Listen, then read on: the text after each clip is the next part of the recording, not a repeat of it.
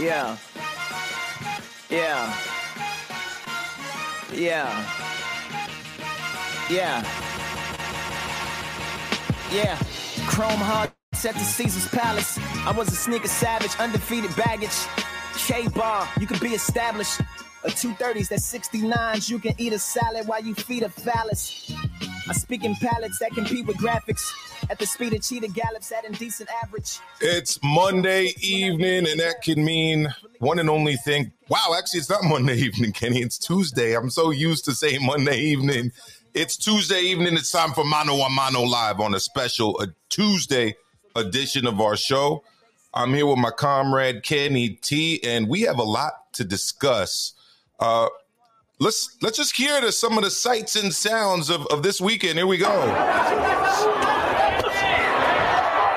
There's a big right hooks, overhand rights being landed by Canelo. Oh, look at Bivol. Look at him go. Oh, my word, Bivol. And Canelo wants more of it. So that was Dimitri Bivol doing his thing, Kenny. Doing his thing. Before I start cooking on this, I want to hear from you. For those of you who don't know, that was Dimitri Bivol unloading 5 and 6 punch combinations against Canelo on the ropes after absorbing the best shots that Canelo could throw at him. Kenny, you were watching this live on TV. What was it like seeing it live?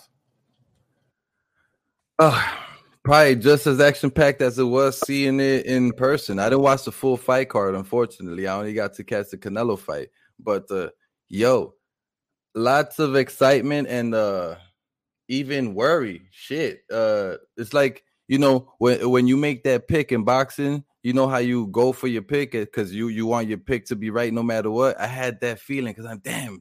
Oh, fuck. Canelo. Didn't I tell you that? You're not looking good. Fuck. Damn, Canelo. Shit, no. Oh, fuck, Canelo. You getting rocked. You getting rocked, bro. Damn. So, you know, it was a lot of excitement. Not necessarily from the, oh, shit, my pick is winning, but a lot of excitement from the, wow, I can't believe Bivol is doing this shit and looking so good at doing it. This guy, yeah, very exciting fight from Bivol's side, not necessarily from Canelo's side, but I am A-okay with that. I just need good fights, exciting boxing, and I need the risk to be taken. Don't be afraid to lose out there. Take that risk. Do not be afraid to lose. If you're afraid to lose and you don't take the risk, then you can never win. So, yeah. Well, that's absolutely true. I mean, he did take a risk going up to 175 again for a second time. And, you know, there's been a lot of Monday morning quarterbacking about it, or I should actually say Sunday morning quarterbacking. And now people are like ragging on Canelo. I've heard a bunch of things said about him. I did a bunch of lives when I was out there in Las Vegas. Interestingly, I went out onto the strip the Friday before the fight. And Canelo fans, mostly Mexicans, of course, were calling for Canelo by knockout as a prediction. I heard as low as a third-round knockout by an African-American fight friend that's a huge Canelo fan. But I also heard it from a bunch of Mexican-Americans, too, and Mexicans. I'm talking third-round knockout, fifth-round knockout, sixth-round knockout, eighth-round knockout. I was telling them, as I was speaking to them, hey, you know, this dude is like a legit world champion. He's undefeated.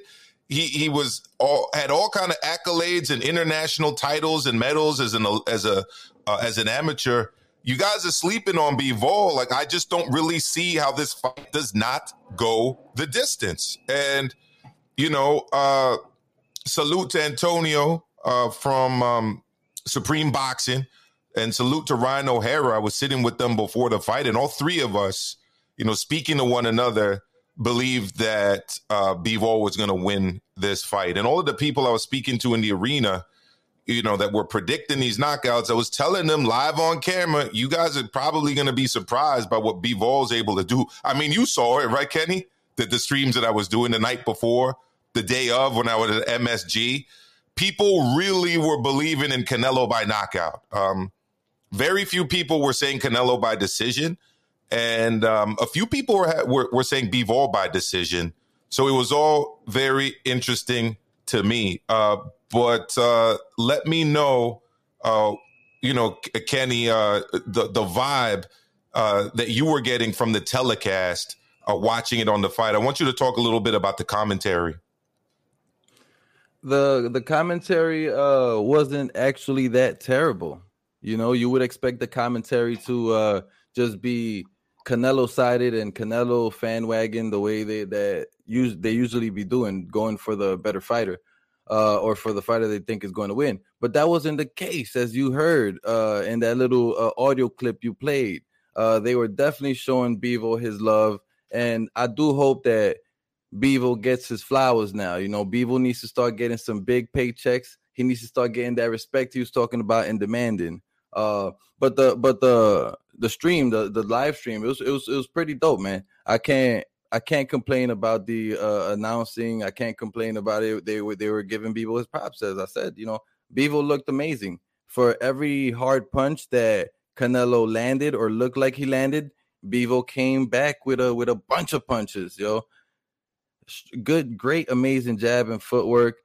Canelo needs to figure something out because he wasn't jabbing at all. He was only going for power punches. And one thing that I was very, very extremely surprised about was that Canelo didn't have any second, third, fourth, or fifth game plans. You know what I'm saying? That's something that I always remember Mayweather having and Mayweather doing. He always had several backup plans in his arsenal, and he would always switch styles and stuff like that. I didn't see Canelo do that. He didn't have any adjustments. He just kept it one way the entire fight, and it wasn't working, and he kept it going. I did see a few things. I just didn't see them working. So first thing I saw is like the typical like high guard defense, right? The second thing I saw was him trying to lure Bivol to the ropes and try to get him on counters, right? And then later on in the fight, what I saw was him trying to attack Bivol and go more on attack mode. So I did see things happening. The problem for Canelo is that Bivol had answers to everything that he was trying to do. And Bivol, to his credit, was willing to not just engage on the outside and jab, but also get in there on the inside and bang. I think Bivol was very, very determined, obviously, and he was also very, very consistent with his attack, and really was determined to see it all the way through. Importantly here, there's been a whole debate, and shout out to Joe Habib from Ringside Reporter, who's talked about it. Now, after the fact, a lot of people are blaming this loss on size. I find that very interesting because I didn't really hear anyone talking about size going into this fight. The last light heavyweight Canelo fought, Sergey Kovalev, was much bigger than Dimitri Bivol.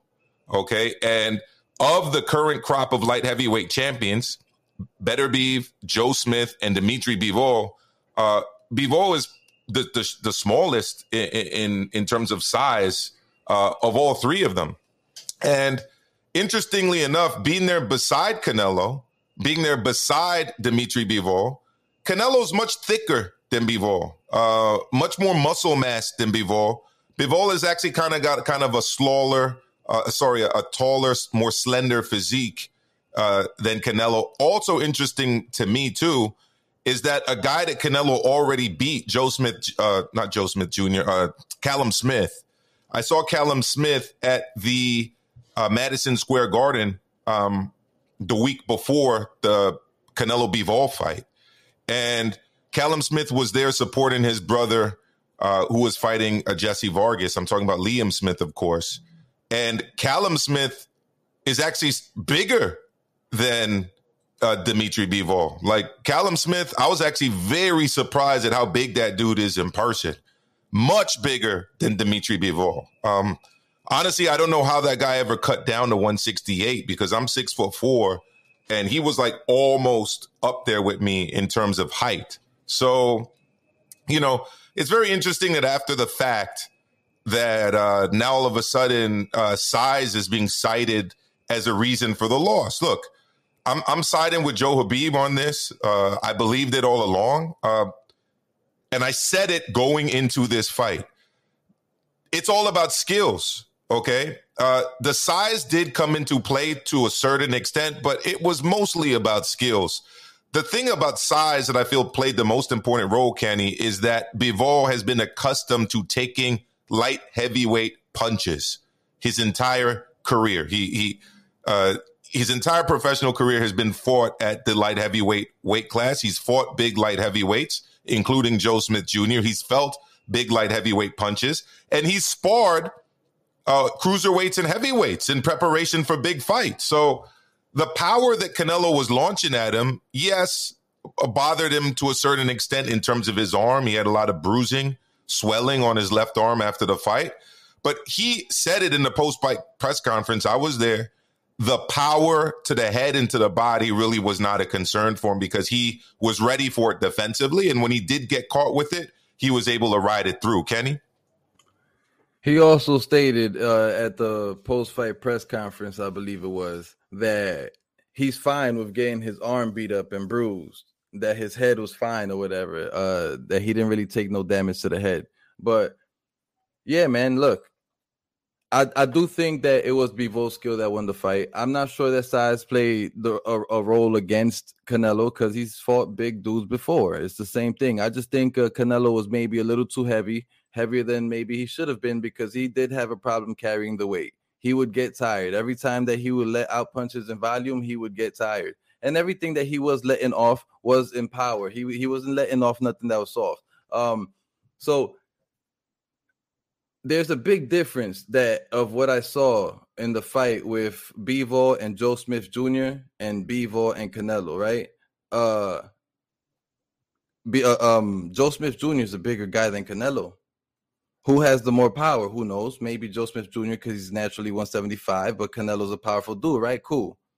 Joe Smith Jr. lets out punches and bunches, high volume, extremely high volume. And that is part of the reason why he was able to buzz Bivol in the 10th, 11th round. I don't remember. But Canelo wasn't letting anything off in volume. It was all ones and twos and just trying to land the power to finish him off. He did fall in love with his power, as I heard quite a few people say. And there's one question I want to ask you, actually. Go for it. So, and I do agree with this statement. Mike Tyson had his own little post-fight little commentary, and he himself says that Canelo didn't jab, that Canelo forgot he had a jab. He didn't use the jab at all. He was just throwing hooks and body shots, hooks and straights and stuff like that. And that if he would have thrown the jab, that would have been a completely different fight. And he also added in there that there wasn't enough head movement from Canelo. I agree with both statements. The head movement Canelo had for a specific moment, and it was working. But again, I think the weight played a role against him in that part because, he wasn't able to do it for long enough. And the jab, bro, the jab opens everything up. But talk to me. What are your thoughts, man? What are your thoughts regarding what Mike Tyson said regarding Canelo? First thing I have to say about that is that Mike Tyson struggled against big dudes. I mean, look at his performance against Lennox Lewis as an example. So that's the first thing. The second thing I got to say about it is Canelo being the smaller guy was actually not the quicker guy. In a lot of scenarios, in a lot of fights, the smaller guy will often have a kind of a speed advantage. This was not the case on Saturday. The speed advantage was definitely with Bivol. He was faster in terms of throwing one shot. He was quicker in terms of throwing combinations. And most importantly, or at least just as importantly, his footwork and his feet were much quicker. So anytime Canelo tried to, unload an offensive barrage, which honestly didn't happen very often, as you said, Kenny, Bivol would move and Canelo would have to reset. And Bivol would also jab and cause Canelo to reset. It's very difficult in boxing to out-jab someone who's not just longer than you, but also quicker than you and faster than you. So, he didn't just have a height disadvantage, but he had a speed disadvantage, which is something that was not the case against Callum Smith, and it definitely wasn't the case against Caleb Plant, right? So in those fights, he wasn't significantly slower than his opponent and was able to keep up in terms of the jab, but this was difficult for him to do Saturday night. And again, it goes to also his style. People tend to forget that Canelo's like a natural counterpuncher. He'll attack you when he's got you hurt, but when he's fighting as a counterpuncher against someone who's really not allowing him to get off, to tee off with pot shots and counter check hooks. You saw him when he was luring Bivol into the ropes, right? And what was interesting that Bivol was doing was that he was constantly moving his head, and he also had his right hand up, all right, which allowed him to block any counter hook that was going to happen. So very impressed. Let me get to the super chat real quick. Hold up. I got to make sure I ding the bell real good for my brother Nando. All right. Nando's a supporter, being a member, and he's also a subscriber. Hit that subscribe button, hit that notification button, ding that like button, please, for me. Nando says, respected Bivol, but this was Sturm De La Hoya. Bivol's main accolade in this fight was absorbing Canelo's power. I'm not convinced Bivol is the best at 145. I rarely disagree with Nando, but I definitely 175. Yeah, 175. Sorry, I definitely disagree with absorbing Canelo's power. He didn't have to absorb Canelo's power because for the most part, he wasn't there to be hit with clean headshots and body shots. For the most part, Canelo's power was being absorbed on the arms. And as Ryan Garcia, of all people, actually said in a tweet, those are not scoring blows in the sport of boxing, Kenny. Listen, man, a lot of people had the world to say after Canelo lost. I tweeted about that too. It's like everybody has everything to say. No, everybody was praising Canelo before, but after, everybody got everything to say that's negative about how they knew he sucked and he'll lose. And like you have dudes like Caleb Plant coming out talking shit about his statement. Oh, pretty good, right? And all that other stuff. You got people who he fought before and people who want to fight him, like Usman, like jokes like that, coming out of left field, talking the most smack. I think that people who are afraid to take a risk should just shut the fuck up, especially a dude like Ryan Garcia. Yeah, of course, a punch in the arm is not a scoring punch. We know that. But still, shut the fuck up. Don't even tweet about it. You scared to take the risk, boy. Stop playing. Fair enough. So look, I'm getting some questions here. I got one from Gator in the chat asking me if Bivol beats Usyk. I don't believe so. It's for the kind of a similar reason that I knew that Bivol was going to give all kind of trouble to Canelo. It's not just the height, but the speed. And Usyk is a much bigger guy than Bivol. Again, a lot of attention was played to Bivol's size advantage over Canelo. Okay, well, Bivol is 6 foot tall. Usyk, you've seen him too in person, Kenny. You're 6'3", I'm 6'4". Usyk's the same height as you. He's a big guy. He weighs 220. This is a totally different fight. This is a 6'3" guy that weighs over 220 pounds, who boxes from the southpaw stance, and who's been hit by the likes of Anthony Joshua and almost knocked him out after going 12 rounds with him in his hometown, or home area anyway. So, no, I do not think that Bivol would beat Usyk. And for the record, I didn't think that Canelo would beat Usyk, and I thought that talk was crazy going into the fight, Yeah, seeing the size difference between him and Bivol, and seeing what some good footwork and a nice long jab could do against a much smaller opponent, yeah, that going up to heavyweight talk, that's all the way down. But no, look, I think that he's gonna be just fine, Canelo. But by the way, one thing I do want us to speak about is the way that people are going at Canelo, because Canelo said that he didn't think he lost the fight after the fight, and saying that if it was this fighter, they wouldn't be forgiven. If it was that fighter, they wouldn't be forgiven. Another Teofimo Lopez, blah blah blah blah blah. What are your thoughts on that nonsense that has been getting said? I was in the crowd. They had the majority of the media like way up in the box sections. And I believed I heard most of the post-fight interview. And what I believed he said in the post-fight interview was that, look, no excuses. The best man won. You know, I'm paraphrasing here, but, you know, this is sports. You win some, you lose some in sports, and kind of you move on, right? At least that's what I thought I heard. I then attended the post-fight press conference, which was in the basement of the building. By the way, the T-Mobile Arena is a beautiful arena, Kenny. Is, you know, I get off track here, but being used to going to the Garden, like that's like another level of arena. Anyhow, I'm at the post-fight press conference, and then Canelo starts to say that he thought he won the fight, which I found was super interesting because it, at least to me at the time, was a 180 from what he was saying in the ring after the fight, you know? So I thought that was very interesting, but I don't think it's the same as Teofimo Lopez. Teofimo Lopez, was interrupting a post-fight interview, saying that he won, saying that the fix was in, saying that he got robbed.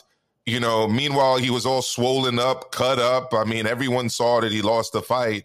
Canelo didn't interrupt Bivol's post-fight interview. He wasn't throwing a tantrum in the middle of the ring. He said he thought he won the fight at the post-fight press conference, which, to be honest with you, a lot of fighters say after they've lost the fight. Having said that, I only scored 2 rounds clearly for Canelo. I had 1 round, a swing round, and I could have easily scored the fight 10 rounds to 2. I actually scored it 9, 2, and 1 with a swing round that could have gone either way. Yeah, yeah, man. I think people definitely took part of his statement and ran with it to create their own clickbait YouTube content. A lot of people running off with that. And it just doesn't make sense saying, oh, because it's Canelo, he's going to get away with it. But if it was Errol Spence, if it was Bud Crawford, if it was such and such, and they said something like that, they wouldn't get it. It just sounds so foolish to me.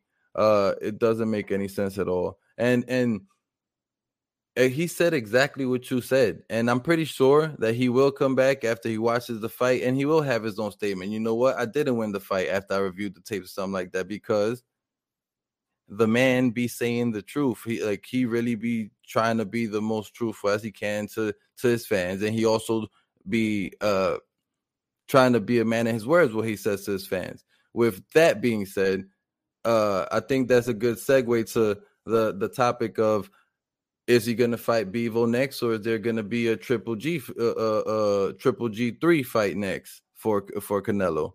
Since I think he's a man of his word and he's going to try to right his wrongs, I think that he's probably going to try to go right for Bivol, especially because he already has the 175 on him. Why go down in weight to then go back up and learn how to deal with the weight once again? Just stay there, keep your weight at the same place, and train your cardio.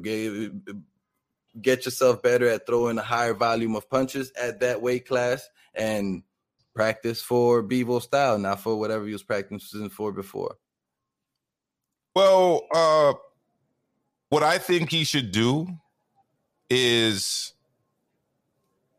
I mean, it's difficult because I honestly don't see him beating Bivol. So, I mean, why? I understand wanting to go back and avenge a loss. That's what my favorite fighter of all time, Lennox Lewis, did twice. So I get that inclination. So I guess that's what I would do if I was Canelo. So Canelo met his match. Yeah, absolutely he did. Now, as Maestro Management, if I put my management hat on, you know, we get that consultation deal with Team Canelo. You know, Maestro Management is going to tell him, listen, go for that Triple G fight, you know. Go for that Triple G fight. And let's see how the light heavyweight division shakes out. Failing that, you know, maybe you do try your luck and see if you can get Bivol to do what he said he would do, which was come down to 168 pounds and fight for your titles. Because at the end of the day, to me, that's the only reason that rematch would even be interesting. I don't think it was a competitive fight at all. I only like seeing rematches when there's a competitive fight, or when there's like a knockout that came out of nowhere, you know, kind of with like Louis Rockman, you know. But when you're comprehensively beat over 12 rounds, like I don't necessarily think you're entitled to a rematch. I get it. AJ gets those. They're put into his contract. Apparently, Canelo has one of those in his contract too. But as a fan, I don't need to see this again at 175. It becomes kind of interesting at 168 because then if you're Bivol and you can actually make 168, you can silence some of the haters. You know what I mean? Because now what's the excuse? I'm not that much bigger than him. He's physically wider than me. I'm physically taller than him, but we weigh around the same weight, you know. But hell, you guys think that I beat him only because of my size? Okay, here we go, 168. And I'm going to take all the belts to be undisputed. What about you, Kenny? That'd be crazy. Wow, that'd be a crazy move from Bivol. But now, look, man. I don't know if he should be going for Triple G3. Not right at this moment. If he does that in the future, sure, great, amazing. Right at this moment, I'm going to tell you, I'm the type of dude, I go for the toughest of challenges. I don't, and I think that is his toughest challenge, and he just took a loss. Yo, fight him again. If you lose again, move on. Move on. Don't go back to 175. Stay 168 and below and see if you could fight him Canelo Bivol 3 at 168 at that point and avenge your loss that way or something. I don't really see.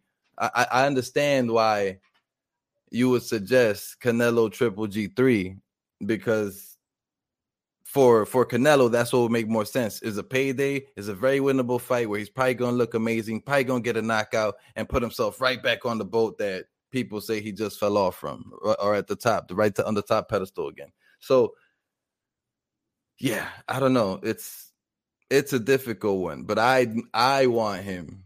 I would like to see him fight Bivol again and see if he's going to change something, go back to training and show us that he is the best fighter in boxing currently. And he is the greatest right now, because that's what the greatest boxers, fighters, athletes do. They, defeat the biggest challenges. All right, I believe we have Nando on the line. Nando, real quick, I'm just going to respond to Chauncey's super chat. Chauncey, thank you so much. All right, Chauncey Pearls, was Canelo's loss good for boxing? I heard Joe Habib. By the way, everybody's got to subscribe to Joe Habib's channel, Ringside Reporter Live. All right, they're one of the best doing it. All right, if you want good boxing news and analysis, make sure you check them out. All right, he discussed this. I think it is good because it shows that a guy can come up as a B-side and win and not get totally robbed by the judges. So I think that's a good thing. I think the fact that the right man won against the most popular fighter in the sport is a good thing for boxing. Nando, are you there? Hey, Amilcar. Hey, Kenny, how you guys doing? Good, Nando. How are you, fam? Good. Hey, I skipped my workout because you guys come on at 3 o'clock today, so I was like, man, I'm not missing today for nothing. Oh, man, I'm sorry we did that to you, bro. I was on the road and we couldn't make it happen yesterday. No, today. I knew you were coming out today. I like to get to the gym like around 3 o'clock over here on the West Coast. So it's all good. Don't worry about it, man. I wanted to talk to you guys. Awesome. So what do you think, fam? I agree with Chauncey and with you guys about this is good for boxing. It kind of ties back. I called him the shoe shine yesterday. We were kind of talking about it. This fight reminded me of a couple of different fights. One was the Sturm De La Hoya fight because De La Hoya could never move Sturm. Right? It was just too big for him, or he could take his power at least, right? And it also reminded me of Bernard Hopkins versus Tito because Canelo was kind of like in the Tito zone for a little bit where he was moving up in weight and still knocking out people, right? And right before the Hopkins fight, they were talking about, he's going to take out Hopkins. Yeah, I mean, that William Joppy fight was something. That knockout was something at the Garden. It was amazing. Tito was on a run like no one else, right? And so it was kind of like what Canelo was doing. And I think they both kind of fell into the same trap. They fell in love with their power, because once Canelo couldn't hurt him anymore, it just felt like he couldn't hurt him. He was kind of out of answers, and he kind of like got discouraged. And you could just feel like the momentum in the fight changing towards Bivol once Canelo figured out that, hey, I can't hurt this guy. I can't, because he did catch him a couple times on the chin, and it did nothing to Bivol. It just didn't move him at all. So, yeah. Well, there you go. Kenny, what are your thoughts? I was gonna say what it did to Bivol was it made him upset, and he came back with a barrage of punches every time he got tagged. That's what it did to Bivol. It didn't shake him up one bit. But regarding whether it's good for boxing or not, I don't know, honestly, because Charlo's still gonna fight nobody. The other dude, what's his name? The Benavidez, he's still gonna be calling out Canelo for a fight. You know, everybody's still gonna be waiting and looking on Canelo for a fight. He still got all the belts at 168. You know, I don't think that it really changes boxing too much because everybody's still gonna be waiting on Canelo for payday. I'll tell you this much though. Bivol's name is definitely going to get called out a hell of a lot more. His stock is on the rise. Nando, let me ask you this. In terms of options, what would you like to see Canelo do next as a fan? I think him and Bivol are kind of tied together for the next year, and going back to the whole Hopkins thing, right? I think now that Canelo lost to Bivol is a bigger name, and it kind of elevated division, right? And now there's a lot of big fights to be made at 175. You got Surlo, you got Bivol, you got Beterbiev, you got Smith, you got Buatsi, you got Vlasov, hanging up. There's a lot of big fights. And now it's kind of like what happened with the middleweight division back in the day when Hopkins knocked out Tito. It elevated Hopkins there. I don't know if you guys remember, but that middleweight division was kind of like nobody really cared about it until Tito showed up. Oh, 100%. After that fight. Yeah, 100%. Keith Holmes was a champion. Nobody cared. William Jaffe was a champion. Nobody cared. People kind of cared about the Executioners, the IBF champ, mostly because of the consecutive defenses. But overall, no, like it was far from a glamour division. But going forward after that division blew up. Because after that, we had Winky Wright join the division. We had Kelly Pavlik. Jermaine Taylor. We had Jermaine Taylor. Exactly. And that's what I think might happen with the 175-pound division. I think going forward, that division kind of blows up a little bit because those guys aren't going to move up. They're going to stay there at 175 and kind of fight each other, you know? And maybe, again, going back to Canelo, maybe a year from now, Canelo jumps back into the mix, you know, maybe he tries it again. I don't think he'll be successful against any of those guys, just judging from the Bivol fight. I don't think he'll be successful in a Bivol rematch. But I could see him trying his hand again sometime next year. Me personally, I think the Triple G fight makes more sense now than ever, you know, because I don't think 3 months, you know, September is enough time for Canelo to adjust his game plan or his physical body or whatever he needs to do to pull out a win against Bivol. I don't see it happening in 3 months' time.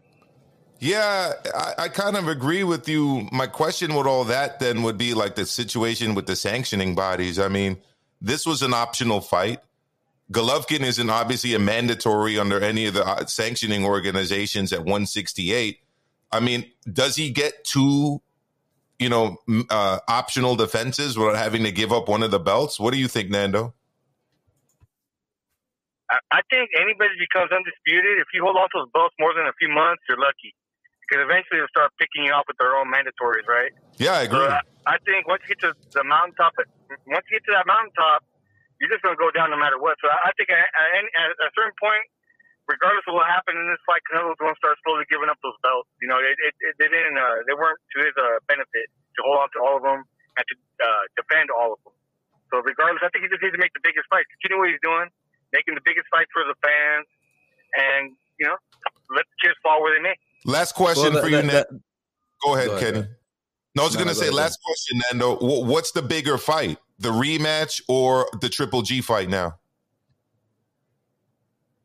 I think both fights have a little bit of stigma now, right? He comes back to Bivol, people are not at all going to be in his corner for that fight. They're going to, including myself, we're all going to be predicting Bivol maybe even by knockout next time. And the Triple G fight, I mean, Canelo coming off a loss and Triple G looking old. I guess that fight goes out to the casuals as always, but like for us hardcore fans, we were never really that excited for that fight. I don't think, you know. Yeah. So I think Canelo's kind of in a pickle now that he lost the fight, but we'll see what happens going forward. I'm still excited for boxing. There you go. Thank you for taking my phone call. I appreciate it. No, Nando, every time, bro. You're one of the biggest supporters of this channel and the growth of my channel, and thank you for helping me get to 2,000 subs this week. I appreciate it. Thank you, homie. Absolutely. That was Nando. All right, shout out to Nando. Go for it. So the phone call led me to this thought in this topic of conversation, which is Canelo says that he has 6 years left in boxing. And if he has 6 years left in boxing and he continues going at the rate which he went last year, that'd be 3 fights per year, right? So 6 times 3, that's 18 fights, approximately, that he'd have remaining. So yes, if he's gonna continue boxing, he's supposed to fight the best and biggest fights in boxing. Who are the names that he's gonna fight if he's only gonna be fighting 168 and maybe 160, because 175 is too big? Who does he fight? Who are the big fights and the big names? Well, the big names are Triple G. Let's say that's 1. I would say David Benavidez. 2. In terms of competition, I would love to see David Morrell Jr. step up, but that's not a big name. 3. Not a big name though. Big. I'm not saying big name. Big fight. That's a big fight. I would love to see that fight. I'm saying big fights. David Morrell Jr. He's got the most talent in the whole division, as far as I'm concerned. Straight out of Santa Clara, Cuba, he's been like obliterating opponents, and he stepped into the game. Check out his record. I know. He's let's keep going.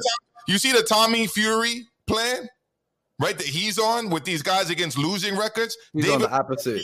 Been doing the opposite. All right, so we got him. We got Jermall Charlo. 4. Okay. And then when he starts rematching people, that's about it, bro. Then does he start rematching people or beating like up and coming prospects? Or all of the top names are 175 that would be like more competitive. That's what I'm trying to go at. So if he can't fight or doesn't fight at 175 no more, what is there left for Canelo? That's because, people are saying, he shouldn't fight at 175 no more. That's it. He can't beat Bivol. But if he can't beat Bivol and he can't fight at 175 no more, then where are the 18 remaining big fights? Where are they? Who are they? I don't see that. I see the 18 fights. Yeah, I don't really see it either. And I mean, look, in the immediate foreseeable future, we're talking Triple G, potential Bivol rematch. Again, Maestro Management says 168. All right. Two fights. Let's keep going. David Benavidez, if he beats Lemieux, which most people think he will, and Jermall Charlo. 4. And like I said, David Morrell Jr. Although he's not big enough yet. I don't really. We got the UK. Shout out to the UK though, because they're in the building. Good evening, Tony. Good evening, Lennox was best, and everyone else joining us from the UK. Some people, I doubt those two would say it, but some people might be able to say Eddie Hearn could potentially sell a fight with John Ryder. What about John Ryder? No, we don't want that. John Ryder, Lennox was best. What about John Ryder? No. He's from the UK. Get that UK money. Get that UK money. What about Tony Pugilism? You backing your boy Tony Pugilism? You backing John Ryder? Let me know. Tony. Let me know, Tony. No way. I interrupted you earlier when you was getting to the super chat. You just clicked it off by mistake. Oh shit! Sorry, we had a super chat. Let's go. Yeah. You was getting to it, and I interrupted you. My fault. Okay. So, Sly Tendencies says, "Oh, by the way, thank you for the super chat. Sly Tendencies is not only a subscriber, Sly Tony's is a member, so he gets a double bell for that. All right. Consider joining, but at a minimum, do me a favor and hit that like button." Hit that subscribe button and ding the notification bell, please. Do it right now. You got 10 seconds. It only takes 1 second. All right, you got 10 seconds. It only takes 1 second. And then I'm going to get to the super chat. Ding the like button, the notification bell, and jab the subscribe button, please. All right, here we go. Sly Tendency says Canelo took a risk. He didn't wait till someone was out of their prime or lost a belt. I'm guessing that's like a Floyd dig to me. That sounds like a Floyd dig, Kenny. That sounds like a Floyd dig, Kenny. Oh, Tell yeah. me wrong, Sly Tendencies. Mr. Cinco de Mayo himself, Cinco de Mayweather. Anyways, what I didn't agree with was the judging. First of 4 rounds, come on. All right, so I put that into a chat. yesterday. Shout out to D-Style Boxing, El Capitan of 8CP, Los Hermanos Causando Pánico. All right. And I said, that's front loading at its finest. All right. So in these close fights, what I call front loading is when they essentially predetermine the first few rounds so that if later on they need to put in a bullshit scorecard, they've got plenty of wiggle room. And that's essentially what happened, because there is no way in hell that Canelo won the first 4 rounds of that fight.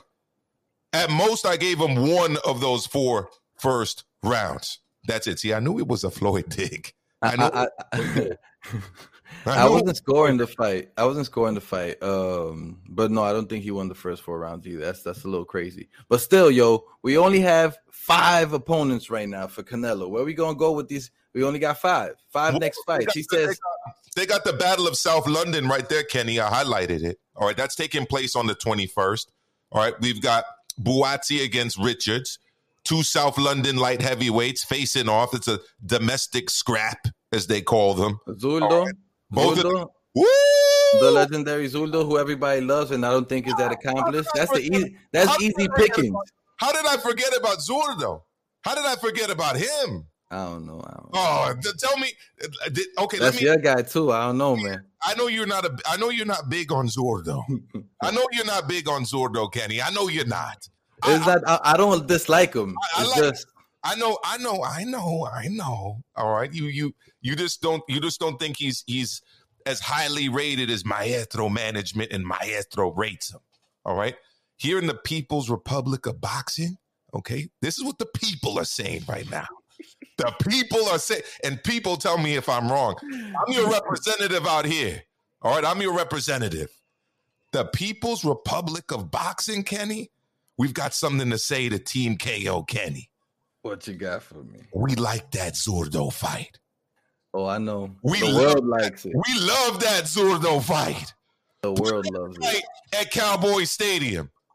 Put that fight at that new stadium I just saw in Las Vegas. Put that fight at that stadium in Los Angeles that the NFL team plays at. That's a big fight. That's not a bad fight. That's a way of bringing it out. Serene Promotions. So that's 6. Word with Maestro. Look, you got the link, Karma Serene. The phone number's on the line there. You can phone in. You can let us know. So we're up to what, 6 fights now? We got 6. I like those. So did you add John Ryder for the UK people? Nah, I'm not adding John Ryder. Come on, add John Ryder for the UK people, Kenny. Okay. All right. John Ryder. Right. John Ryder. Lennox was out there asking for John Ryder, you know.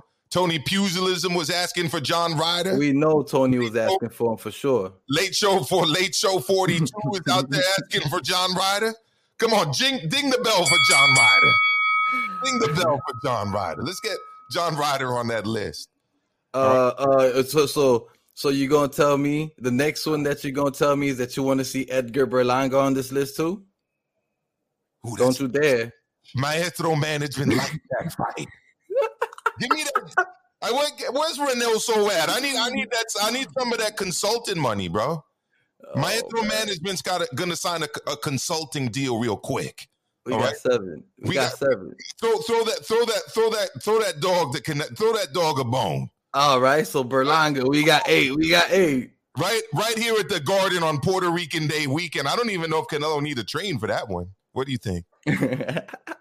Huh? Nah, you don't want to take anybody lightly. Next thing you know, something random happens. Salute to Team Berlanga. I like Edgar. He's a good guy. So now we go down to 160 because we only got 7 of 8 opponents at 168. We go down to 160 now. Only 8 opponents? That's a lot of opponents. But he says he's gonna be boxing for 6 more years. Oh Jesus! He said 6. He said he got at least 6 more years in him. And at the rate that he's going, which is 3 fights per year, that's 18 fights. We only got 8, bro. Okay, so now we go down to 160 or something, or now we start entertaining the Errol Spencers at the catchweights and stuff like that. Like, what do we do now? Well, you know, KO Kenny right now is pushing Maestro Management to its limits right now, but I'm at the limit too. I'm like, so now we gonna talk about Jaime Munguia at a catchweight 164 or something. shout out to the UK Massive, right? Shout out to the UK Massive. The Jungle List right here is going to throw in another name real quick, all right? I'm going to throw in another name for Tony Pugilism. Lennox was best, and all the UK Massive out there. Throw in Zach Parker. All right, let's get some big bang money from Big Frank Warren. All right, let's go out. Yeah, will you guys like Zach Parker, Tony? I know you guys are high on Zach Parker out there in the UK. What about Zach Parker, Tony? What about Zach Parker, Lennox Lewis? Sorry, Lennox was best. All right, hey, it's a compliment. Let me know, Tony. Now, Lawrence Okoli, Maestro Management, swerving that 100%. We don't need to go up to big Lawrence Okoli. And by the way, all of these people blaming a vegan diet on the loss, go check with your boy Lawrence Okoli, because he's a vegan. He's doing very well right now as a heavyweight. He's doing very well right now as a heavyweight. Go check in with your boy. All right, go check in with your boy Tim Bradley about the vegan diet. Go check in with your boy Bye Jennings about the vegan diet. Anyway, so we came up with some names. We got 9. Dietgate. Thank you, Jeff. You know, I'm going to give you credit for that one. I'm going to do a live on that one tomorrow. We're going to call it Dietgate. Let me make a little note of that somewhere. All right, so we're down to 9, right, Kenny? Yeah. Or do we start weight draining fighters from 175 at a catch weight? We say, okay, one between 168 and 175. Let's do 171. So we're back to Canelo. We're back into Canelo weight now. You know, I'm trying to Canelo weight. Canelo weight. Hold up, we're trying to figure out. We got a call coming in from Ohio. I think I know who this is, but let him announce himself. Go for it, fam. Yo, what up, man? It's Sly, guys. How you doing? I knew it was my brother. Yo. How's it going, Sly? Sly Tendencies is on the line. Just back here watering my plants. I meant to call y'all earlier, though, about the diet excuse. Mm-hmm. And I'm not a vegan or anything, but the thing that's so annoying about that is that every time you hear about those kind of excuses, it's always from people that aren't dietitians. They're not doctors. It's all fucking bro science people like Joe Rogan. Yeah, they're not nutritionists.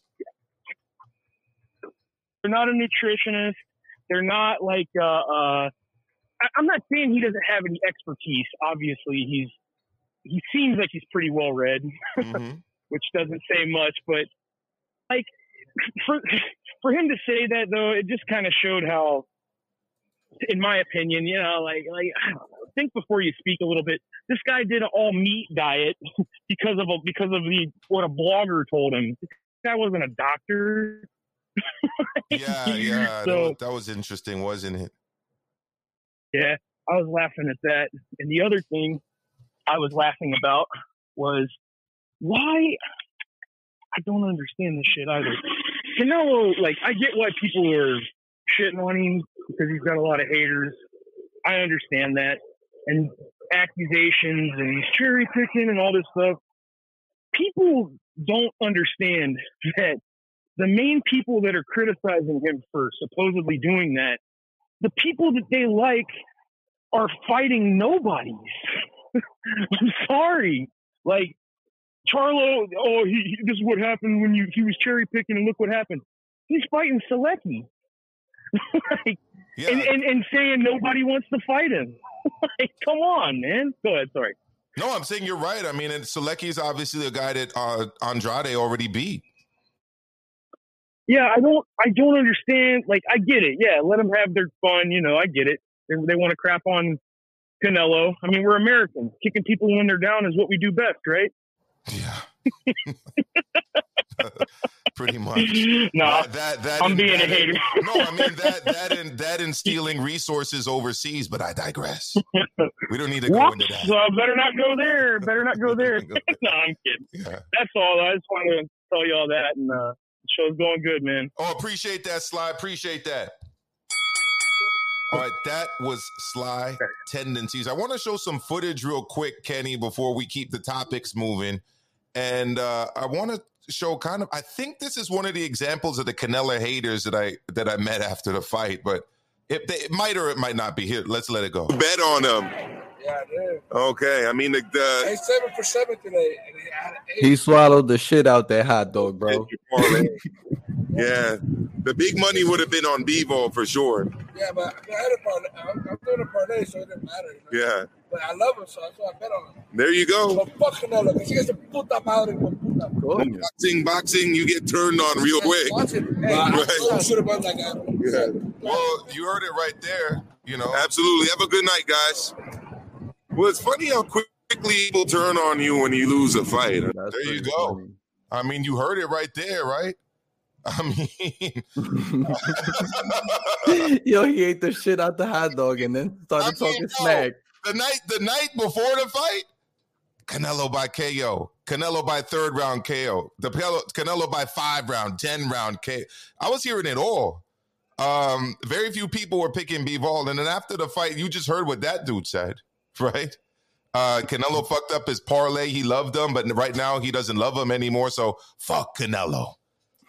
Well, I mean, Canelo, you know, you'd probably be better off without fans like that at the end of the day. You know what I mean? That's how I kind of look at it anyway. So, you know, look, guys, it's sport. People are going to win some. They're going to lose some. And like we've been outlining, Canelo's got some options, right, Kenny? So why don't you talk about the option that we discussed that you like the most, and then we'll move on. Bivol. Bivol's the only option that you discussed that I like. Out of the rest of them, you know, David Morrell is someone that he probably want to stay away from. Then Edgar Berlanga, he looked terrible in his last fight. I don't see that. You know, the guy has a lot of work to do. There's just, yeah, if you ask me, the best option is 100% Bivol, and not at 168, at 175. He has to do it again at 175. Why, Kenny? Maestro man. That's the challenge. That's the risk. We don't like that deal. We don't like that deal. All right, but let me ask you this. What if Bivol's the one that's calling for 168? Because it actually wasn't Canelo saying 168. It was Bivol. Bivol wants those titles at undisputed. You get a rematch with Canelo, a guy you already beat easily, right? You get a rematch with Canelo, a guy you already beat easily. You get it for big bucks, and you get 4 belts served you on a platter. And then when you're done with that, you get to take on the winner of Joe Smith Jr., who you already beat, against Beterbiev, right? A fellow Russian, all right, for all of the belts at 175. Isn't that the move? That'd be an amazing move. If Maestro Management signing that deal with Vadim, right, and Team Bivol, that's what we're doing. Maestro Management needs to call him up, because Maestro Management got some good ideas. That put Bivol on a trajectory to be that guy, bro. Like, wow, that's crazy. To become undisputed in 2 weight classes in like a year, you know, it'd be even crazier than what Canelo did at 168. Like, whoa. But yo, if it's Bivol that wants to go to 168, then I'm all for it. Then they could, if anything happens, there can't be the excuses of weight drained or any of that stuff, because it's Bivol calling for it. But if it's Canelo calling for him to go to 168, then I have a huge problem with it. So, you know, hey, I'm all for Bivol's greatness. Don't get me wrong. I would love to see him do great things. And it looks like he's definitely headed in that trajectory, unless Beterbiev puts an end to that. But we going to see. A lot of people here, I saw in the comments earlier, was saying that Bivol outboxes and beats Beterbiev, and that Beterbiev is chinny and stuff like that. So, look, I don't know. We got to see. It's punches and bunches. Beterbiev is used to that weight class. Yo, I don't know. I got my list of the most hated on fighters in the sport. And as anyone who follows this channel knows, Canelo's at the top of that list. You just saw an example as why. I mean, I showed the footage when I was out in Vegas interviewing fans after the fight, and there was a lot of hate on Canelo. A lot of hate. You know, they were offering me drinks and stuff, and I was like, no, I don't drink haterade. You can keep that to yourself. All right, keep that drink to yourself. I'll stick to the seltzer waters. But I'd also have to add Tyson Fury to that list. And believe it or not, what's with all of this hate against Beterbiev? I mean, the dude's undefeated. He's got all KOs. And it's like people continuously say that he's vulnerable. I mean, based on what? He got cut badly by a Marcus Brown headbutt. I believe it was a headbutt, right, Kenny? Yeah. It was a huge gash in his head. Why don't you tell the audience real quick? Give us the K.O. Kenny perspective of how Bivol dealt with that headbutt by Marcus Brown and turned it the other way around. I don't want – I'm biased, so let you describe what the hell happened.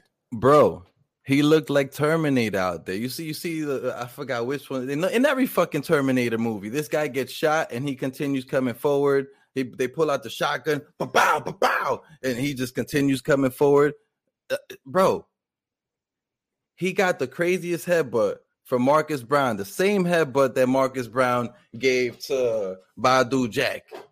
But he didn't soften up, and like Badou Jack kept on fighting for sure. I'm not saying he did, but he wasn't the same fighter after he got that headbutt. But Beterbiev got the headbutt, and it was like he saw blood. It's like a bull. The guy started coming forward even more aggressively, and now it was like, oh, I have to stop this guy now. Because before that, yes, he was landing his things, but it was more of a calm demeanor, Beterbiev, and then he became the fucking Terminator. All right, the guy who be wrestling bears in Russia. That's who he became. All right. And you got to respect the work that man does. Let's not undermine the work that Beterbiev does and start hating on him. Yes, Bivol looked great. Let's praise Bivol, but let's also praise Beterbiev. Let's get out the state of mind of hating and let's appreciate people. By the way, hit the like button if you're watching. Subscribe to my Astro. Show us some love. Let's continue doing it. Let's keep going. Right, and if you're watching on demand, you're definitely going to find the link to K.O. Kenny's channel in the description box. So if you're watching on demand, make sure you hit that link so that you can subscribe to all of the content from my comrade right there, Mr. K.O. Kenny. Okay, and he'll be dropping a link to his channel at the end of the show as well. Let me get to some of these super chats speaking about respect. All right, Kamikaze says, Canelo's a prideful guy. The rematch happens. I tend to agree with that statement. I agree with that statement 100%. Chauncey Pearl says, and again, he's coming back. Little curveball, Benavidez beats Lemieux, then calls out Bivol at 75 and says, I'll beat the guy you couldn't. That's how you make your own lane. Just saying. Put an exclamation point on that, stamp that.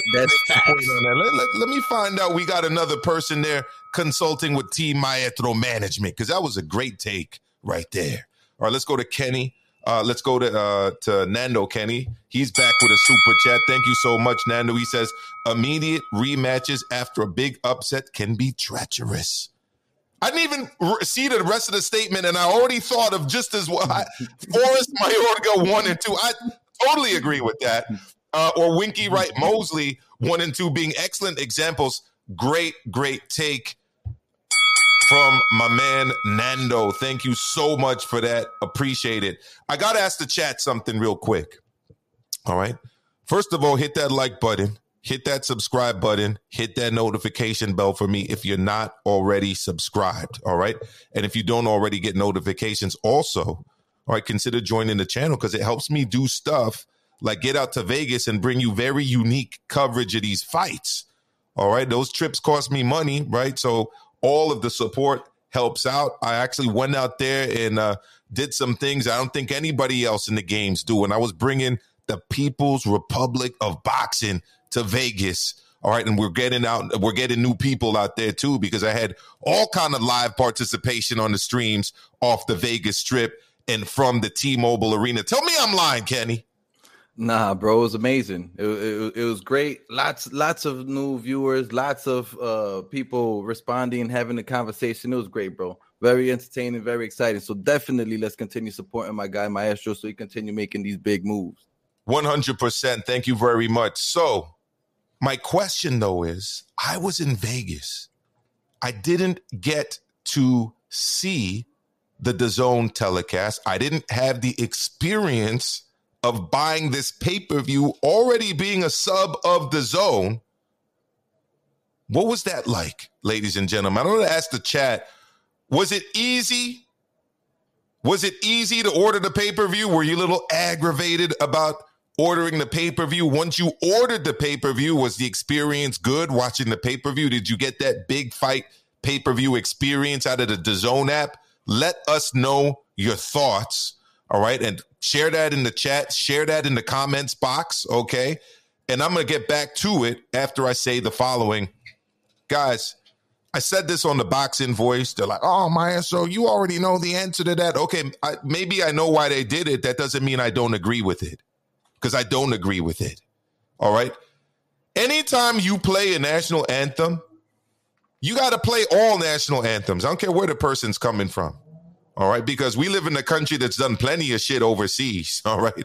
A lot of us are from countries where the United States has done things in those places. I know my family is.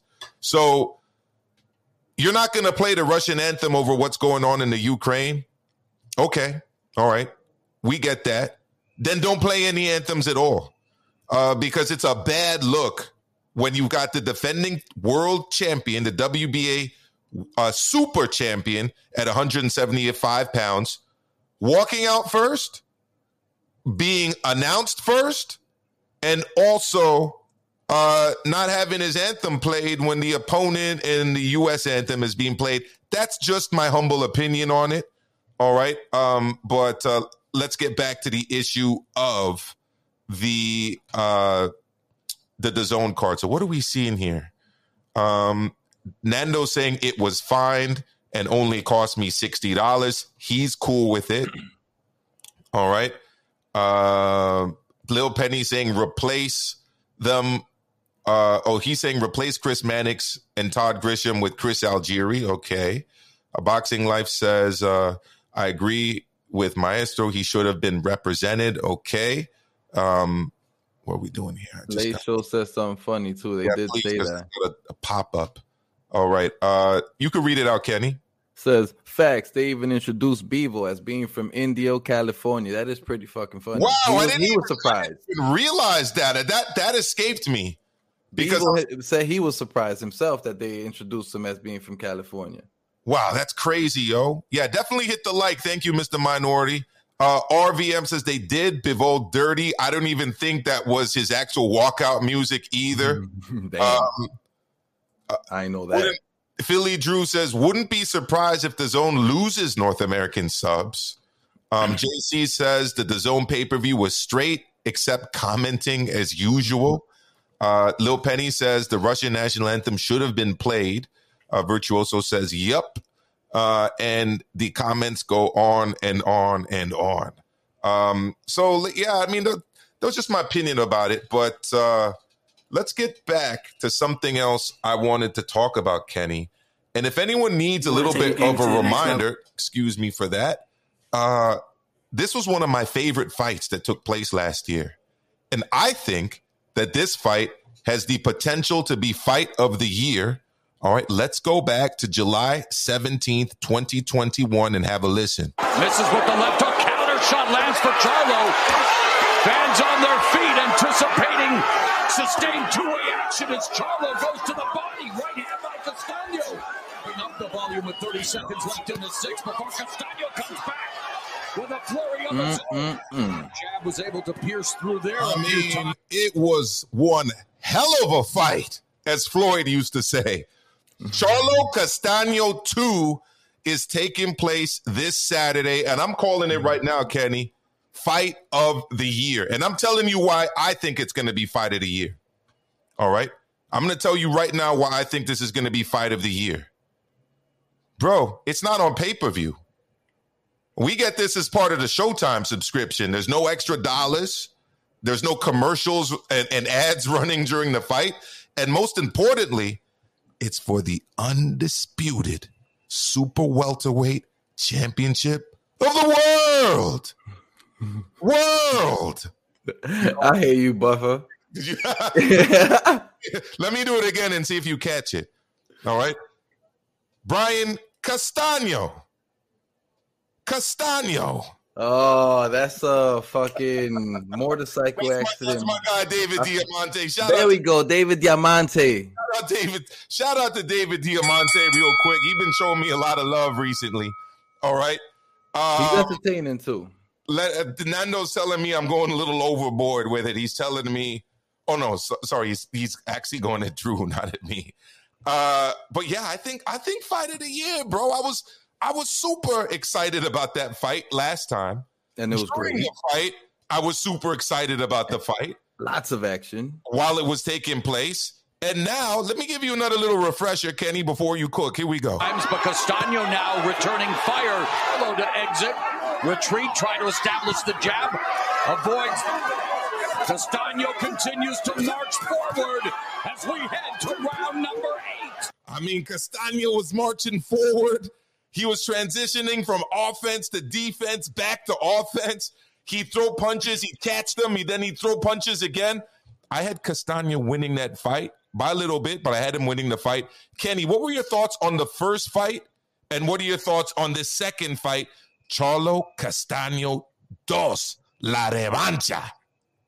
Well, originally, the first fight, I had Charlo winning. And then as I saw the fight, I thought it could have been a draw or Castaño winning. Right after the fight, I had Castaño winning. Then I rewatched the fight. I've watched that fight like 3 times since then. It's crazy.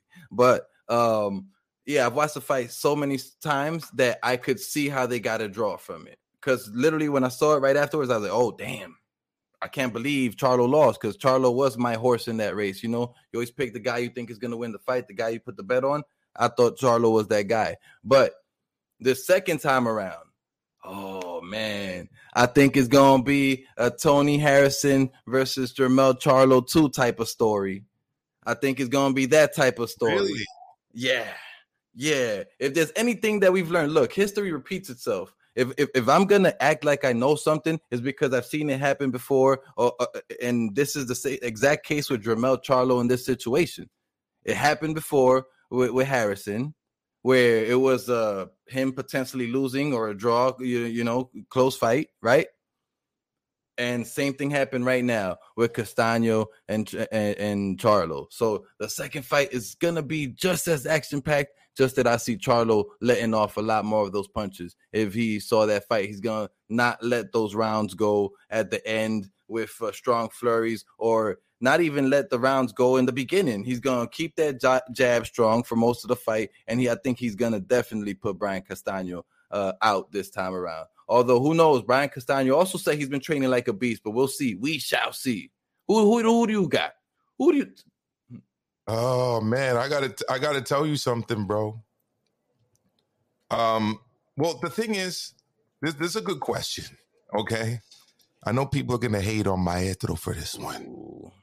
I already hear the boo birds coming out. Boo! Don't do it, Maestro. You gotta tell us what you think. Look, I don't want to pick. I don't want to pick this fight, right? Because I don't want my enjoyment of the fight to be swayed by who I picked going into the fight.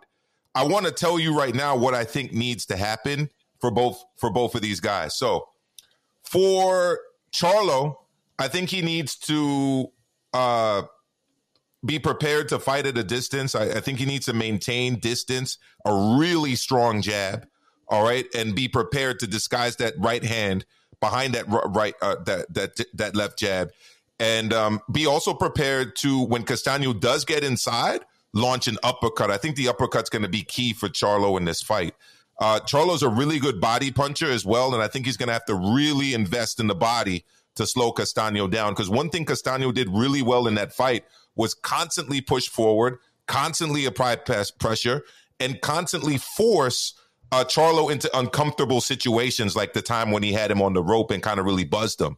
Buckled the knee. Yeah, 100%. So Charlo's got to try to slow that down by, again, using the jab, keeping it at distance, but also investing into the body. Let me just add one sentence to that. Last thing that Charlo needs to do is, if he gets another moment where he has Brian Castaño weak and buzzed and falling back into the rope, go finish that man off. Don't lay off of him and let him recover. Go finish him off.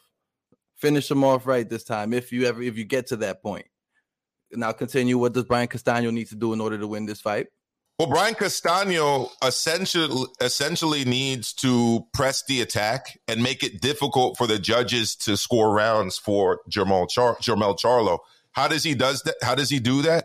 He's got to, one, be prepared and be in tremendous shape, which I know he will be, because his dad honestly is one of the most underrated trainers in the game. The way he's prepared his son, I'm very surprised that he doesn't get more accolades as a trainer. But he's got to constantly being applying pressure. He's got to be the one forcing the action. All right, he can't just be relying on a counterattack. He's really got to go forward, and he himself has got to attack behind the jab, which he does very well. He doesn't just plod forward. He uses his feet, all right, to get in and out of range. All right, he has a guard. He picks off counter shots. All right, he's going to have to be prepared to kind of parry and counter off of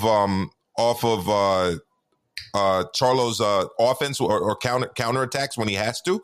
But mostly what he has to do is to work, constantly press the action, constantly move his feet, constantly get in and out of range. All right. When he does retreat at angles, but use that jab to get inside. And once you got him inside, go to work by ripping those body shots, throwing those uppercuts, hooks, uppercuts. Just go to work combination punching. That's what worked for him really well the first time. And he's got to make it very difficult for the judges not to give him rounds. If his pace and his punch count slows, it gives Charlo the opportunity to go to work and win rounds. Kenny? No, I have a so that leads me to another question. Listening to your breakdown, that leads me to believe that the only way you see Castaño winning this fight is by 12-round decision. You don't see the knockout. But Castaño has been talking about knocking him out and promising a knockout. So I want to hear your thoughts regarding that. What I just got from your. I think both fighters could win by knockout. I think both fighters could win by decision. Because look, the first fighter that loses focus, all right, and gets caught, because even though Castaño is very good at moving forward and applying pressure behind the jab, he can also counterpunch very well. And one of the best things he does as a fighter is transition from offense to defense. So what he does very well is he'll catch your jabs or catch your 1-2s and then counter you right back. What's amazing about him, too, is that he also does it while continuously pressing forward. So a guy will think that he can kind of keep him at range and box from the outside. But while he's doing that, Castaño's picking off shots and countering. If Jermell loses focus like he did in that first fight and gets clipped, and Castaño goes for the finish, he might get up out of there, right? One thing that I really haven't liked about Charlo are these accusations he's made about Castaño, which I don't think have much evidence behind them, that he faked the injury, that he's on drugs. I mean, he's made all kind of different accusations. I don't really like that stuff, and I actually do really like Jermell Charlo as a fighter. So I'm not actually favoring either of the two fighters this weekend. I just really want to see a really good fight. Do me a favor, everyone. Hit that like button. Hit that subscribe button. Hit that notification bell. I'm not too sure how we're doing on the likes, Kenny, because I'm behind the stream here, but we got over 100 people watching the show. So hit that like button, hit that subscribe button, and hit that notification bell. Ladies and gentlemen, it's about half of us that are watching that have actually liked the video. Come on, show us some love. Let's get the likes up over 100. Let's do that. Yeah, 100%. We got to get the likes up over 100 by the end of this video for sure. So, Kenny, any last words on this fight? I got Charlo. I think he's going to learn from his mistakes in the last fight. I got Charlo by knockout. I won't say no rounds because it's hard to tell. There was a couple times where both of these guys were buzzed in different points, so it's hard to tell. But if Charlo is smart, he will try to end the fight earlier on and not let the fight go into the later rounds, because it seemed like he was maybe just a bit gassing out in the later rounds. That's about it regarding Charlo and Castaño, and it's going to be an amazing fucking fight. I can't wait. All right. For the last few fights on this weekend, I'm just going to go simple. Give me a quick level of interest, Kenny, 1 to 10. All right. We've got Sergey Kovalev, all right, a guy that you used to like quite a bit, versus Tervel Pulev, who sounds like he's Bulgarian. So it looks like we've got a Russian against the Bulgarian. They're fighting on Fight TV. They're fighting at the Forum in Los Angeles, California. Los Angeles, all right, para los hispanos hablante. All right, that's going to be on Fight TV. That's actually taking place at the same time Will you be watching? And what's your interest in the fight? Is at the same time as Charlo Castaño? The answer is hell no, I won't be watching. But yes, I actually am interested in the fight because isn't he fighting at heavyweight right now? Isn't Kovalev fighting cruiserweight? That's a jump up. We'll see if he's old and he's a little washed up, but let's see if that does anything to the man, right? Let's see if he wins this fight against Pulev's little or whatever brother. You know it's a tendency saying that it's Pulev's little brother. Yeah, it is. What you need is saying the same thing. So there we go. Definitely a Bulgarian. All right. This one's taking place in the morning, Kenny. You're not always an early riser, but will you be waking up to make sure you got your coffee ready? I don't know if you eat toast or oatmeal with your coffee. We haven't talked too much about your breakfast diet recently, but I know you drink coffee. Will you be getting it all ready to watch Floyd Mayweather Jr., Mr. TBE? Oh, sorry, I got the start time wrong. It's actually 2 p.m.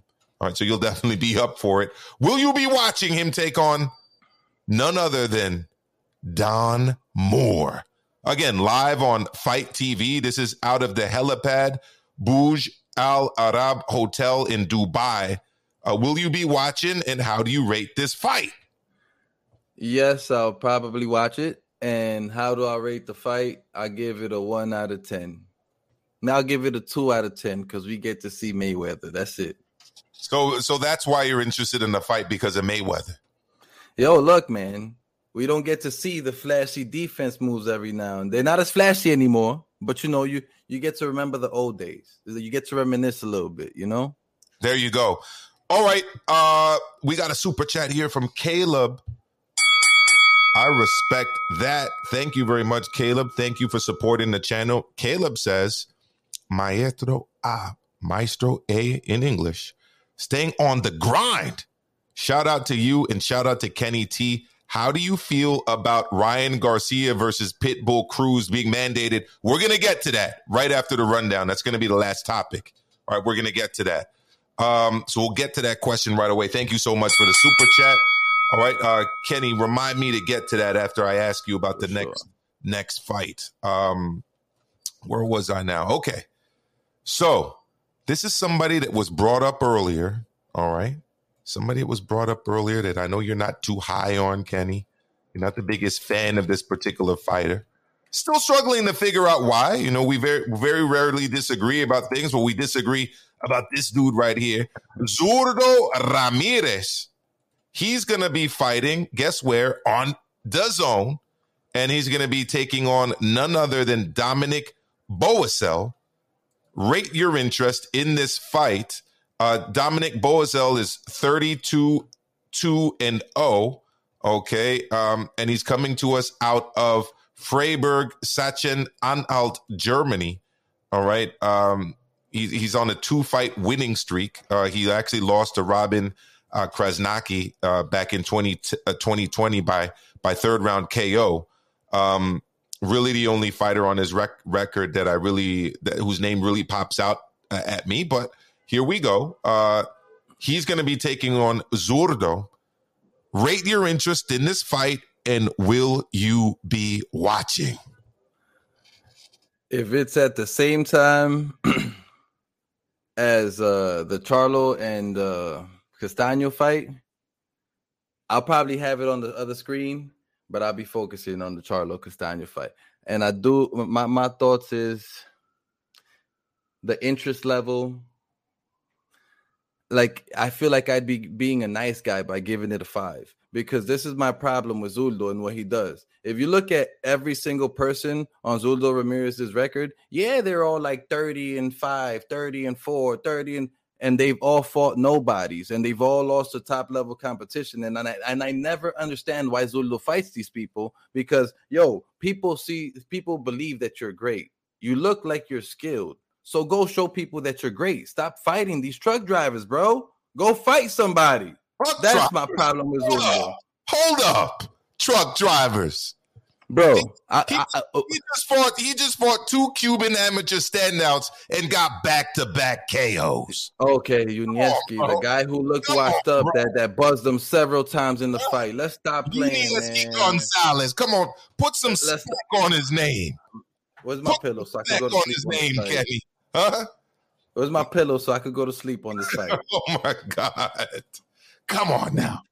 Back-to-back KOs against Cuban amateur standouts Sullivan, Barrera, and Unieski Gonzalez, but he gets no credit from KO Kenny. He gets no credit. He needs to fight somebody. Go fight somebody. Put some spec on his name, dog. Put some spec on his name. Put it. He gets no respect. Come on, sprinkle that respect. Nah. Give me a sprinkle. You get a little sprinkle of salt. Give me a sprinkle of respect, bro. A little salt and pepper. That's what you get. Back-to-back KOs. Come on now. Don't be so disrespectful. Anyways, Tony Pugilist, you actually agree with this? Do you agree with this?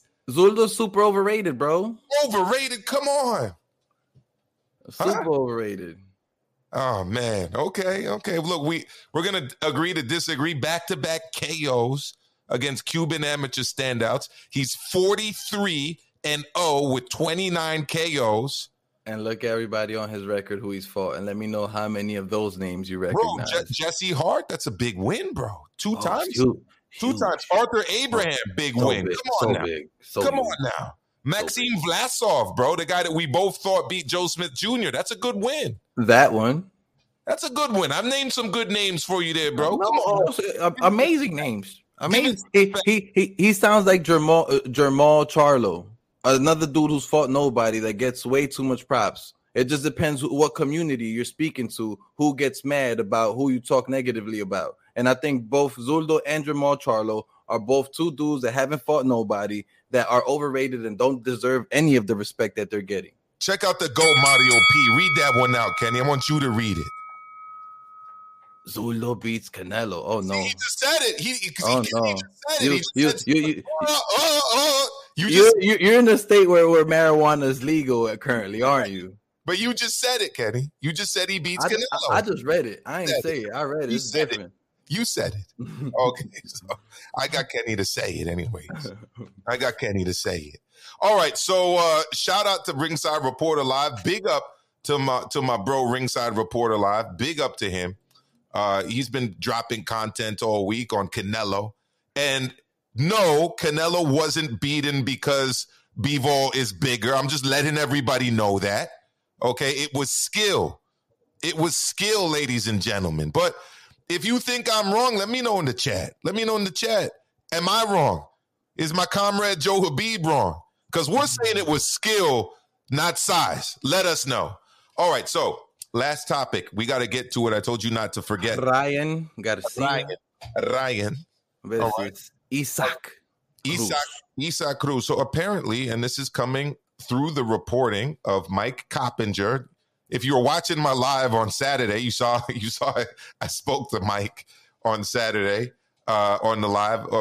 I also spoke to Radio Raheem at the same time, and then I saw Akam Barak, and I caught up with Ade too. All three of those guys from the Zone.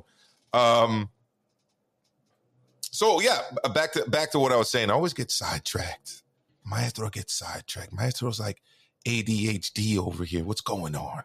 Anyways, the WBC has ordered Ryan Garcia versus Isaac Cruz for a lightweight title eliminator bout per letter obtained by ESPN's Mike Coppinger. The winner would be guaranteed a shot at the current 135-pound champion, who's obviously Devin Haney. All right, but I've added to that Haney also has to take on Gambosis up to 2 times should he win. Kenny, first question for you. Are you excited to see Ryan get back in the ring? 2, are you happy about the Isaac Pitbull Cruz fight? And 3, do you anticipate that the winner of that fight will take on the winner of George Gambosis Jr., Devin Haney? Yes, and maybe. So, yes, definitely excited to see Ryan Garcia back in the ring. I think the guy is very skillful, although, you know, the mental health situations and whatever sometimes can make him seem like he's afraid to take a risk or so, which was why I said what I said earlier about, look, you have nothing to say. You're not even facing top opposition about Ryan Garcia. but the guy is super skilled, and so is Isaac Cruz.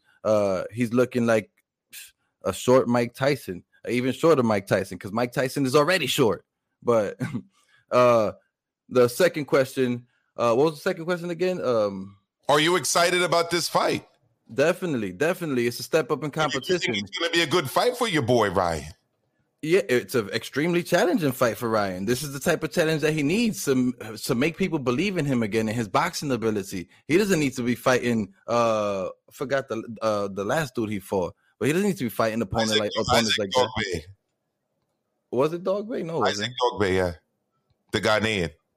He got you. But no, he shouldn't be fighting a position like that. Isaac Cruz is a great level of opposition. It's a step in the right direction. It's going to give him a great challenge, and the guy has a strong chin, so it'll be potentially be another 12 round challenging fight for Ryan Garcia. I think he needs it. I think he needs the growth. I'd love to see it. And the third question was, do I think that the fight with George Kambosos or Devin Haney, of the winner of the Ryan Garcia, Isaac Cruz, will get that fight?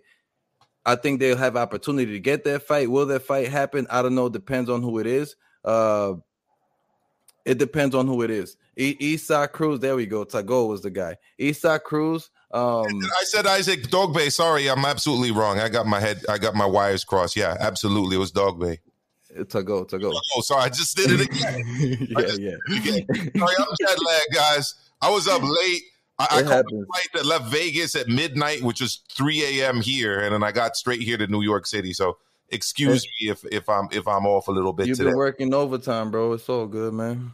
But I think I don't know. It depends who wins that fight. If Isaac Cruz wins that fight, he's definitely gonna go and try to get that title fight. If Ryan Garcia wins the fight, it depends. I don't know. It depends if he himself feels like he's ready for that type of opposition. I wish he would take it, but I don't know, because last time where he was at that level, where he was ready to fight for belts and to be a top contender along with Devin Haney and Tank Davis, and I forgot who was there at that time, he missed boxing for almost 2 years with mental health issues. So it leaves me a little unsure of what could potentially happen. I'm not discrediting the mental health issues, it just leaves me a little unsure, because if he doesn't believe in himself, then that fight is not going to happen. So we have to see how hard the Isaac Cruz fight is going to be for him, how he performs in that, and how he speaks after in the post-fight press conference.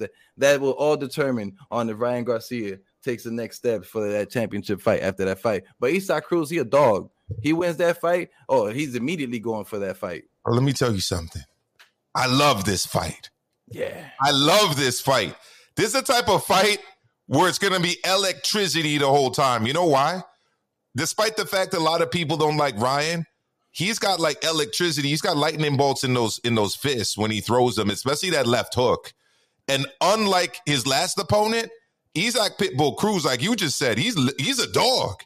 He's going to be pressing the action. He's going to be moving forward. Someone is getting clipped in this fight. It's going to be a very exciting fight. You've got the shorter guy that likes to get under there and let his hands go. And you got the taller guy that's going to need to use his reach and his range, all right, who can also really punch. So I love this fight. I'm looking forward to this fight.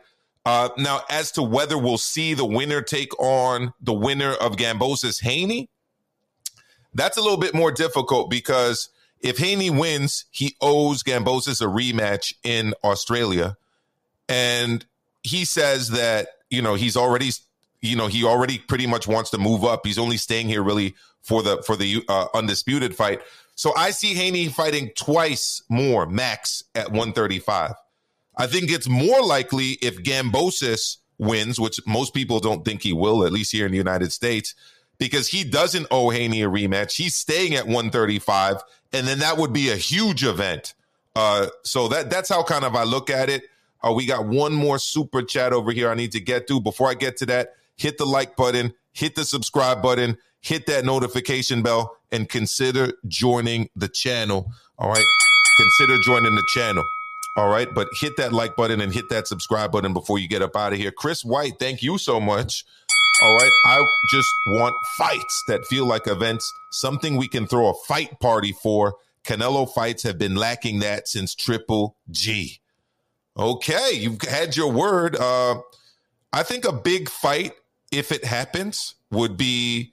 I saw there was a gentleman from Ireland that here asked a question. I'll answer it right now. I lost track of it in the chat, but he wanted to ask me what I think of that fight. I think that would be a super fight should it happens. But I see Fury versus Usyk. Kenny, I know you see Usyk possibly stopping Fury, and me, I just think Fury's too big. I just think he's too big. All right, so that's what I think of that fight. Mario Figueroa, salute. Chauncey Burrows, salute. D-Style Boxing, salute. He says that Cruz might knock Ryan out. Could happen. Could happen. Could definitely happen. Yeah, and yes, yeah, that's what Kenny actually thinks. He thinks that that Usyk could stop Fury. I don't see it, but he sees it. But yeah, that's what he said. That's right. All right, so Kenny, before we get up out of here, I know you got an announcement to make. You got this album, this EP dropping. So let people know what's good. I got this EP I've been working on. It's called All on the Table.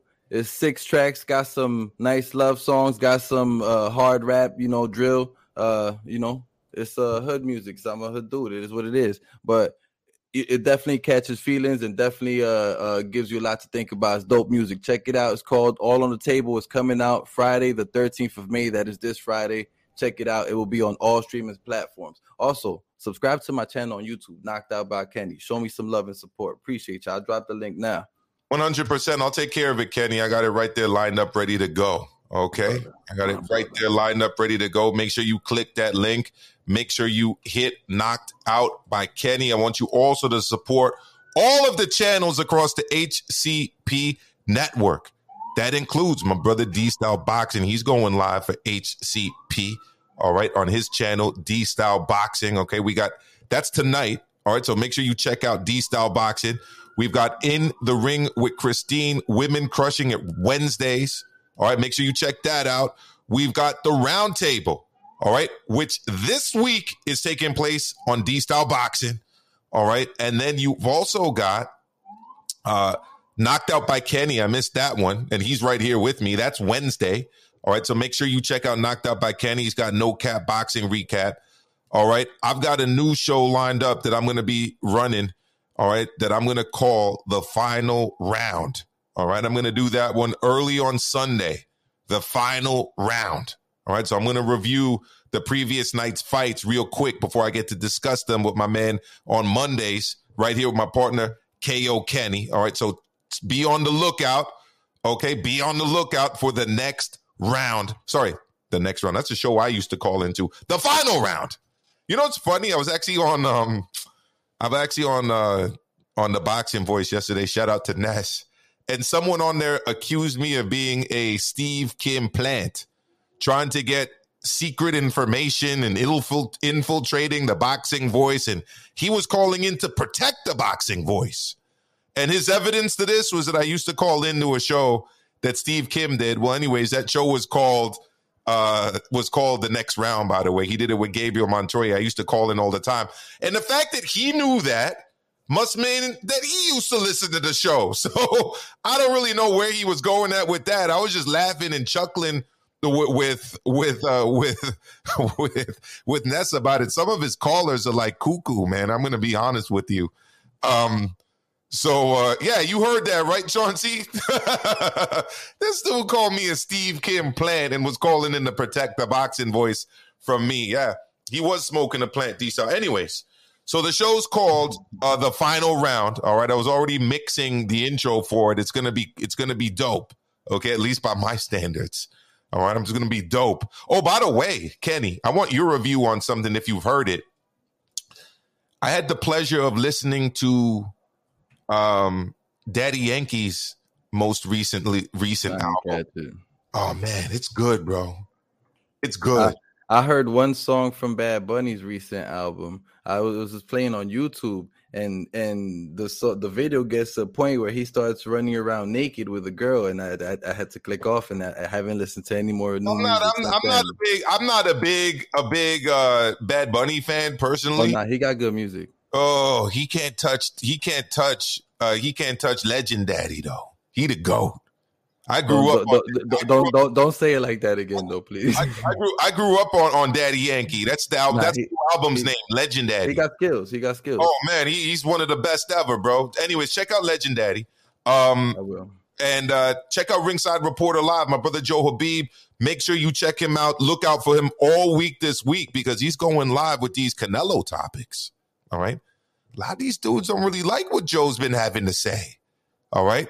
People don't like the truth. He called Bivol a cherry pick. I don't know if I agree on that one. He called Bivol a cherry pick. He also has been adamant, like I have, that it was Bivol's skills, not his size. Okay. That one we're on the same page about.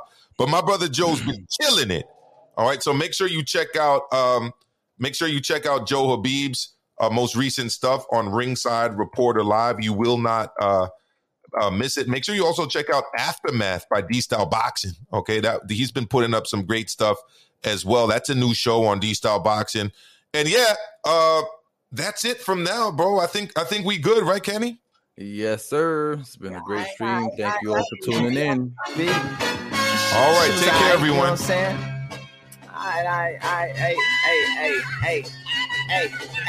Hey, nigga, Pete though. If you SBA pay, you call me Young Repo, Old Debo. You can rapidly move your feet, so. But nigga, what's graphics to a cheat code? You know that Garrett's ain't for the hood. Turn your cheetah into Cheetos. Flaming, nigga think he banging. I make you take your chain out of places you should tuck your chain in. But Lou, you can get it back if you pay him. I make you Smith a Will if you ever think about Jaden. Quit the parading, lighten up like Raiden. Act your age, stop acting like you Asian. Talking like a shaman, make this trip short like a ride around the Caymans. All that shit you saying. This nigga acting like he was balling out in Chrome Hearts. Came out with a bag smaller than some phone parts. Fuck out of